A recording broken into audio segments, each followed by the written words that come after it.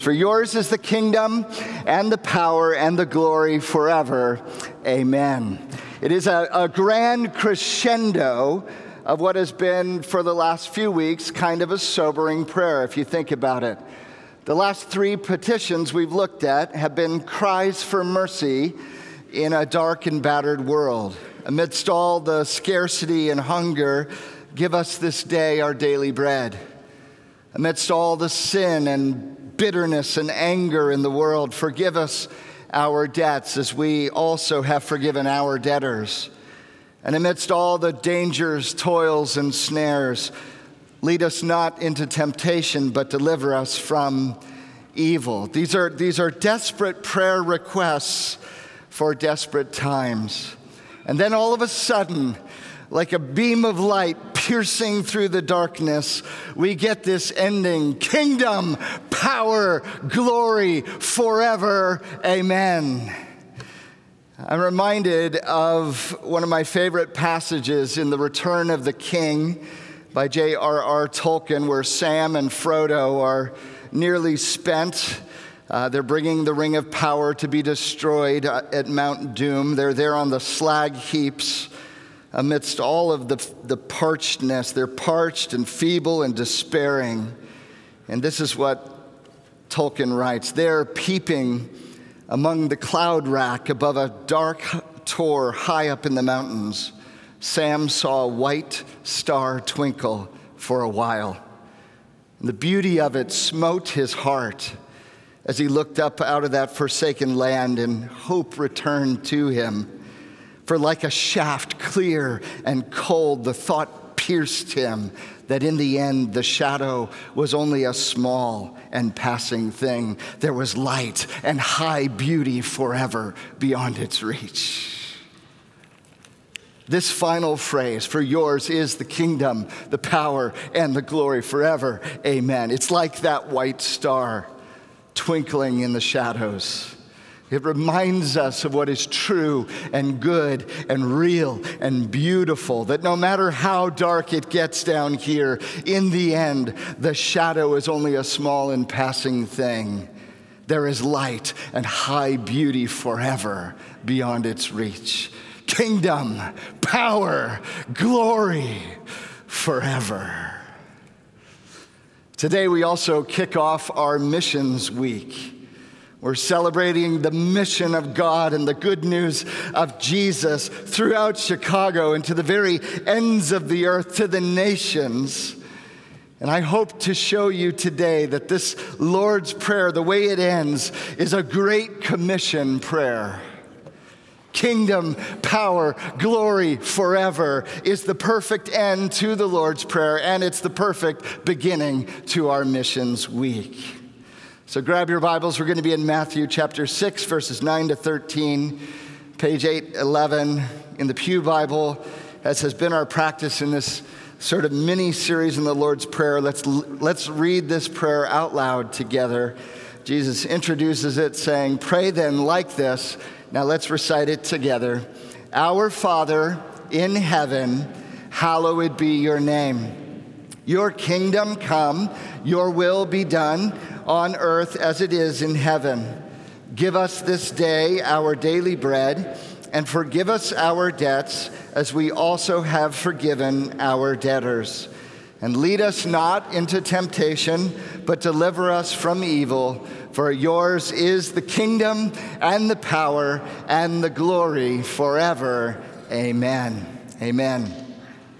Now, by show of hands, how many of you have been wondering over the past few weeks why this last phrase, kingdom, power, glory forever, is in brackets on the screen? How many of you have been wondering that? How many of you have snooped around in your Bible, and if you have a modern translation, realize that this phrase is either not included or it's relegated to the footnotes? It has little notes on it that say the earliest and best manuscripts don't have this phrase, and that's been bugging you. How many of you, this is bothering you? Okay. So why is this? Well, for 14 centuries, like all ancient documents, the scriptures were hand copied by scribes before the printing press. To this day, we have some 5,800 Greek New Testament manuscripts. And when it comes to this passage, the very earliest and best, most reliable manuscripts we have do not include this phrase, "For yours is the kingdom, the power, and the glory forever. Amen." The majority of later manuscripts, lower quality copies, do have it. And this creates a little bit of an interesting scenario. Some of the manuscripts have it, but include notations, little marks or comments on the side that say that some of the manuscripts don't have it, others do. So what's going on here? Well, just for example, this is an image of a manuscript called GA 1424. It's a 9th century manuscript. It used to be housed right here in Chicago until it was repatriated to Greece back in 2016. Some of you will remember that story. It does include, yours is the kingdom, power, and the glory forever, amen. It includes it in the text, but it has a note, and you can see it on this far left margin. There's some handwriting there, and the scribe notes here that the ending of the Lord's Prayer, this benediction, is not in some of the manuscripts that he had available to him, but he's got others that have the manuscript, have the benediction in it. And so he's choosing, when in doubt, don't leave it out, and he's copying it in, but he's making a note because he's not sure what he's doing, okay? It's very interesting. This is part of, the manuscript tradition. Now, the scholars I trust, and it's the vast majority of New Testament scholars today, agree that this last sentence was not originally a part of the prayer when Jesus gave it to us. The question then is, how did it end up in the manuscript tradition? Well, here's probably what happened. We know from the Didache, which is a text of church teaching from the early 2nd century, that the Lord's Prayer was included and used in liturgy and worship in the early church. And so when they got to the end of the Lord's Prayer, it sort of hangs there, right? Deliver us from evil. And it just wants something else if you're going to recite it in public worship. And since nearly all Jewish prayers end with a benediction giving glory to God, what it appears is that the early church made a sort of benediction to slap onto the end of the Lord's Prayer whenever they recited it in worship. And they modeled it off of 1 Chronicles 29, which is a prayer that David gives us. I'll read it to you just so you can kind of hear the flavor of it. Blessed are you, O Lord, the God of Israel, our Father, forever and ever. Yours, O Lord, is the greatness and the power and the glory and the victory and the majesty, for all that is in the heavens and the earth are yours. Yours is the kingdom, O Lord, and you are exalted as head over all. Both riches and honor come from you, and you rule over all. In your hand are power and might, and in your hand is to make great and to give strength to all. And now we thank you, our God, and praise your glorious name. So when the Lord's Prayer was recited in the liturgy in the church, they added this phrase, "For yours is the kingdom, the power, the glory forever. Amen." We know that's what they did. Well, it was only a matter of time until some scribe is on autopilot, right?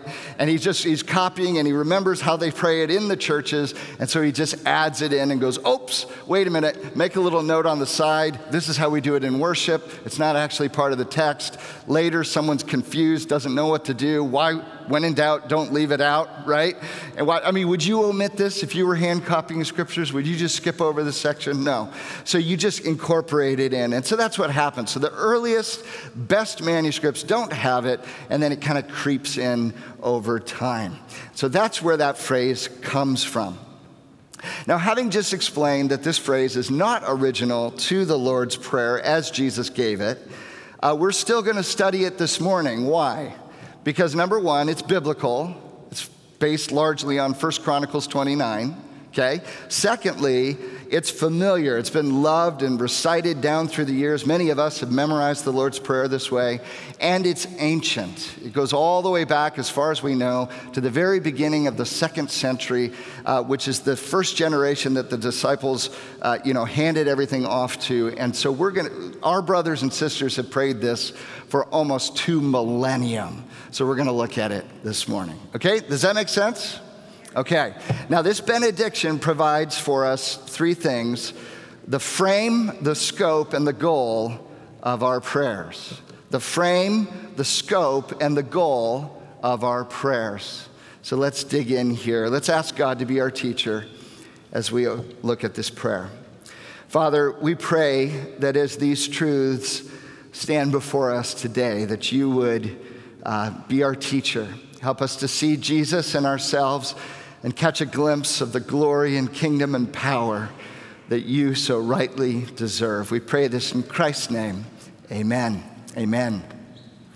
So first, this benediction provides the frame of our prayers, the frame of our prayers. Unlike the majority of the Lord's Prayer that we've looked at so far, that takes the form of petition, there are 6 of them, remember 6? 3 that are God-focused, and 3 that are focused more on human needs.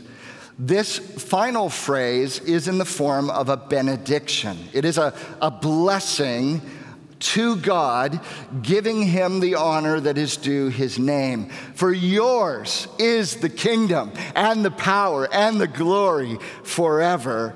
Amen. It is an acknowledgement, a blessing of God. There are 3 key terms in this sentence: kingdom, power, and glory. All 3 are ascribed to God, our Father. They're yours, and not just now, but forever, right? Forever. Amen. So the first word is kingdom. Yours is the kingdom. This basically means you, God, have the right to rule. You, God, have the right to rule. You are the one true king of this universe.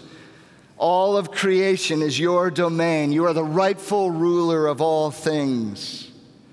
Power. Yours is the power.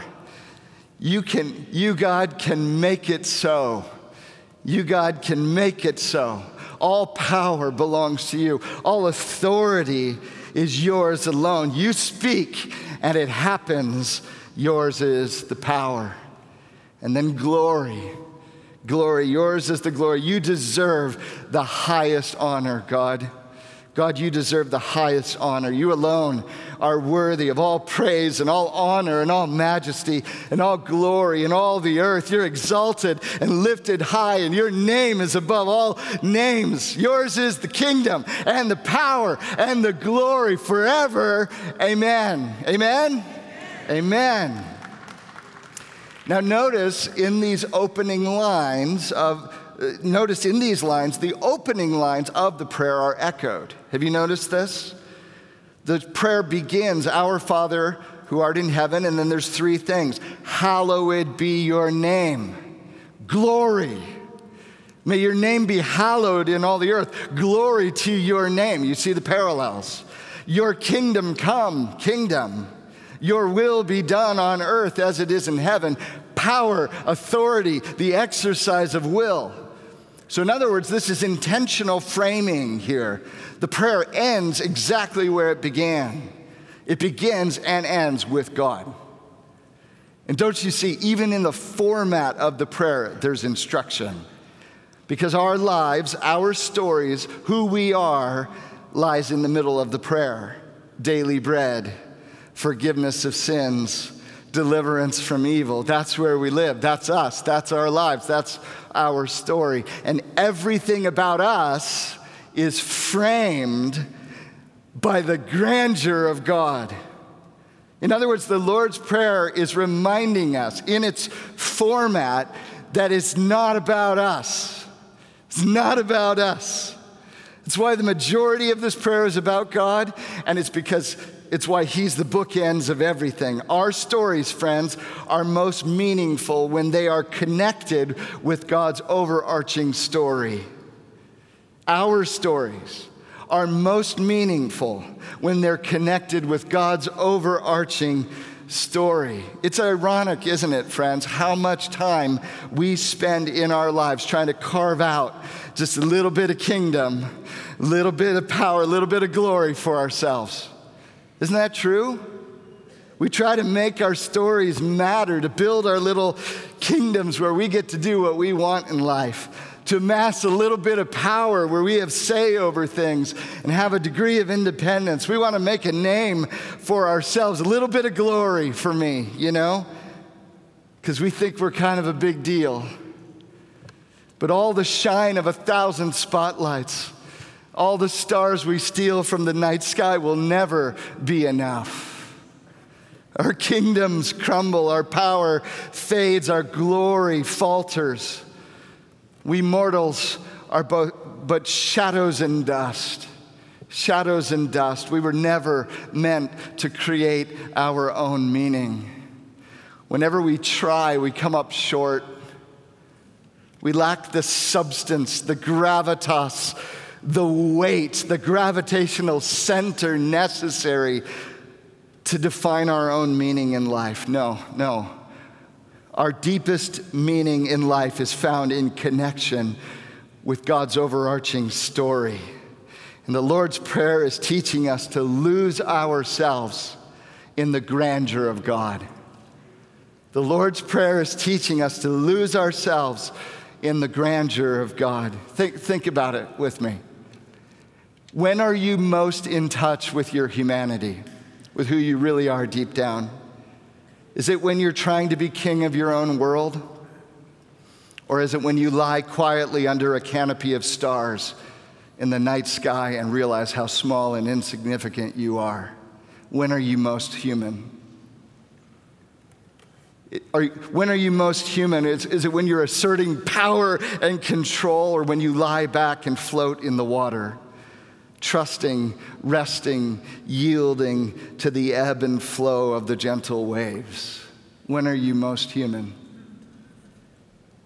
When are you most human? Is it when you're showcasing your own grandeur and glory? Or is it when you are lost in wonder, awe, and praise of something far greater than who you are? Friends, the reason we love good books and we get lost in movies and go crazy at sporting events and marvel at great art is because we were designed to be lost in grandeur. We were meant to be caught up in a greater story. We were meant to come alive and into ourselves in connection with something greater than ourselves. For yours is the kingdom and the power and the glory forever. It's the frame of all our prayers. You see this? The benediction also provides the scope of our prayers. The scope of our prayers. It might look like a throwaway conjunction, the, but it's there on purpose. Yours is the kingdom and the power and the glory. Not one among many kingdom power and glories. No. The kingdom, power, glory. In the end, all other kingdoms give way, for yours is the kingdom. In the end, all other powers will bow, for yours is the power. In the end, all other glories will fade, for yours is the glory. There's no other kingdom but yours, God. There's no other power but yours, God. There's no other glory but yours, God. This prayer, you see, is eschatological in nature. It's about the end of the world. It looks forward to the day when every knee will bow in heaven and on earth and under the earth, and every tongue will confess that Jesus Christ is Lord, to the glory of God the Father, Philippians 2. When Satan will be vanquished and sin will be eradicated and death will be put to death forever. When the sons of God will be revealed and given their inheritance, Romans 8. when the bride of Christ will be sanctified and cleansed and presented without spot or wrinkle, holy and without blemish to Jesus Christ, the bridegroom, Ephesians 5. When every nation, tribe, and people, language, and tongue will gather around the throne and sing, "Worthy is the Lamb who was slain to receive power and wealth and wisdom and might and honor and glory and blessing," Revelation 5 and 7. When the kingdoms of this world shall become the kingdom of our God and of his Christ, and he shall rule and reign forever. Revelation 11. In that day, friends, in that day, all that is broken will be mended. All that is marred will be made beautiful. All that is wounded shall be healed. All that is wrong shall be righted. All that is lost will be found, and everything sad will come untrue. And the glory of God will cover the earth as the waters cover the sea. Habakkuk 2:14. So when we pray, "For yours is the kingdom and the power and the glory forever," friends, the scope is enormous. It's enormous. It is the cosmic reconciliation of all things and all peoples for all eternity. That's all. That's what we're praying for. The cosmic reconciliation of all things and all peoples for all eternity. When we pray, "Yours is the kingdom and the power and the glory forever," we're praying for all things to be made new. Revelation 21, verses 1 to 5, John says, "Then I saw a new heaven and a new earth, for the first heaven and the first earth had passed away, and the sea was no more. And I saw the holy city, the new Jerusalem, coming down out of heaven from God, prepared as a bride adorned for her husband. And I heard a loud voice from the throne saying, 'Behold, the dwelling place of God is with men. He will dwell with them, and they will be his people. And God himself will be with them as their God. He will wipe away every tear from their eyes. And death shall be no more, neither shall there be mourning, nor crying, nor pain anymore, for the former things have passed away.' And he who is seated on the throne said, 'Behold, I am making all things new.'" Kingdom, power, glory, forever. Amen. Come quickly, Lord Jesus. Amen? Amen. So this prayer, "Yours is the kingdom, the power, the glory forever," is the frame of our prayers. It's the scope of our prayers. And then finally, it's the goal of our prayers. This benediction provides the goal of our prayers. Notice that first little word, "for." For yours is the kingdom, the power, the glory forever. Amen. For. It's purpose, result. Every other prayer in the Lord's Prayer is offered to this end, with this aim, this purpose, this goal, that the sovereign King would come into his kingdom, that the omnipotent Lord would wield his power, that the resplendent one would receive the glory due his name. When we pray, "For yours is the kingdom and the power and the glory forever," we're praying with the goal that the cosmos is set to rights with the King in his rightful place. The cosmos set to rights with the King in his rightful place. Excuse me. Because when the King is in his rightful place, friends, the cosmos is set to rights. When the King is in his rightful place, the cosmos is set to right. Think about it. "Give us this day our daily bread." When glory comes and kingdom comes, this prayer will be answered with the marriage supper of the Lamb forever. Forgive us our debts. It will be answered with a sinless eternity. Deliver us from evil. Satan will be cast in the lake of fire forever. Everything broken will be mended. Everything marred will be beautiful. Everything wounded will be healed. Everything wrong shall be righted. Everything lost shall be found, and everything sad will come untrue. There will be peace on earth, goodwill toward men, righteousness, truth, justice, shalom forever. Can you not wait for this? I love C.S. Lewis's The Chronicles of Narnia. We've read them recently with the kids. And there's a poem about Aslan, the great lion, the Christ figure in the book. It says this: wrong will be right when Aslan comes in sight. At the sound of his roar, sorrows will be no more.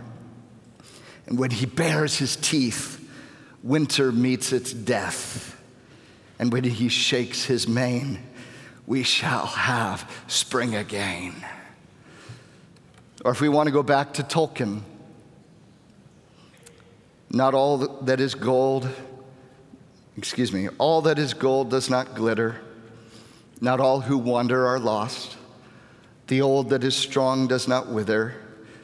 Deep roots are not reached by the frost. From the ashes a fire shall be woken. A light from the shadows shall spring. Renewed shall be blade that was broken. The crownless again shall be king.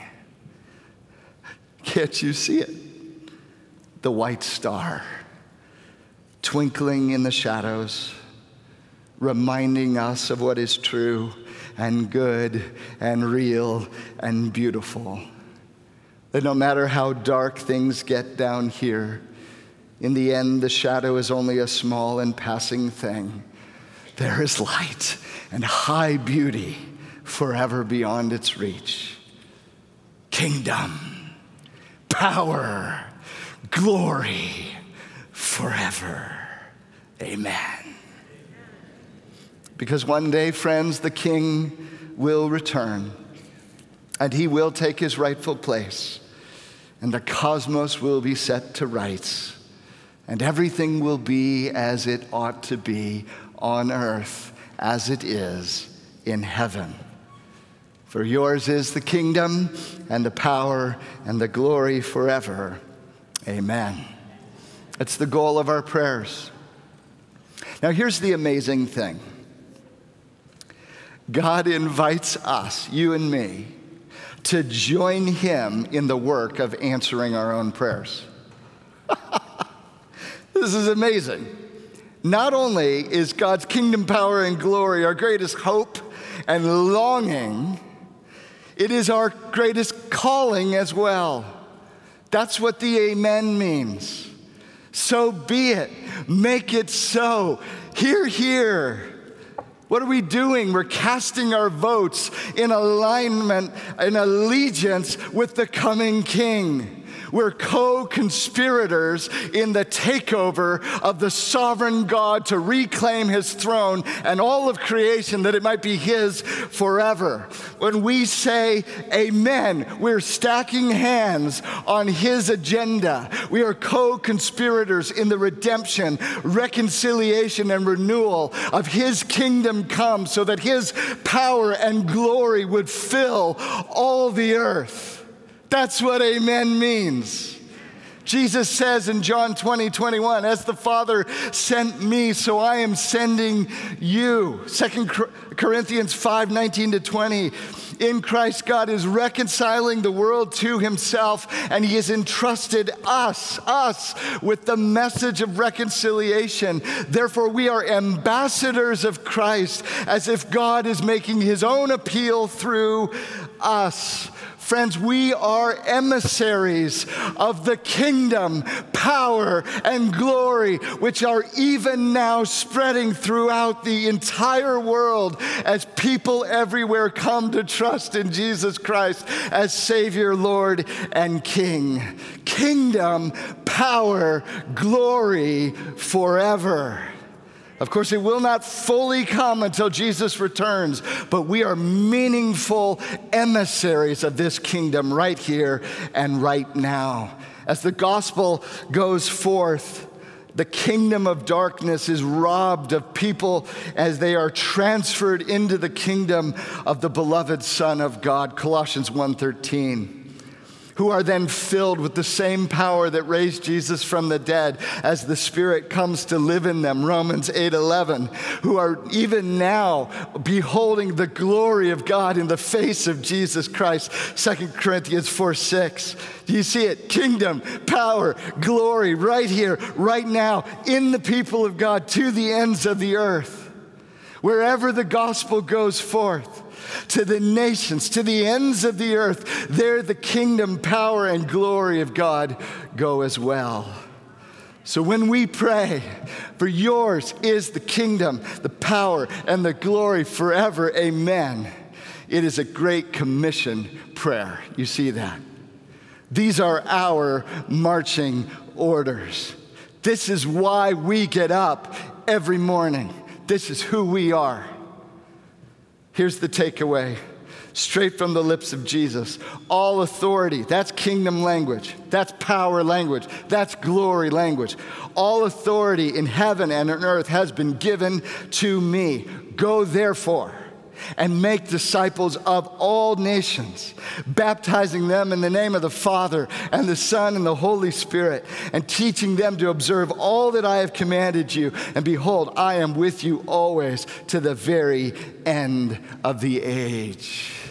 Friends, there is light and high beauty no darkness can touch.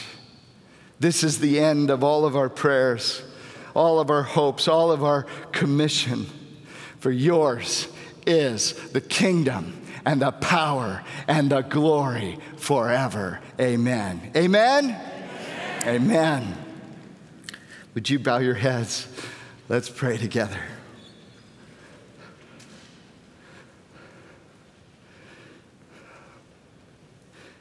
Father, it's amazing that you would use us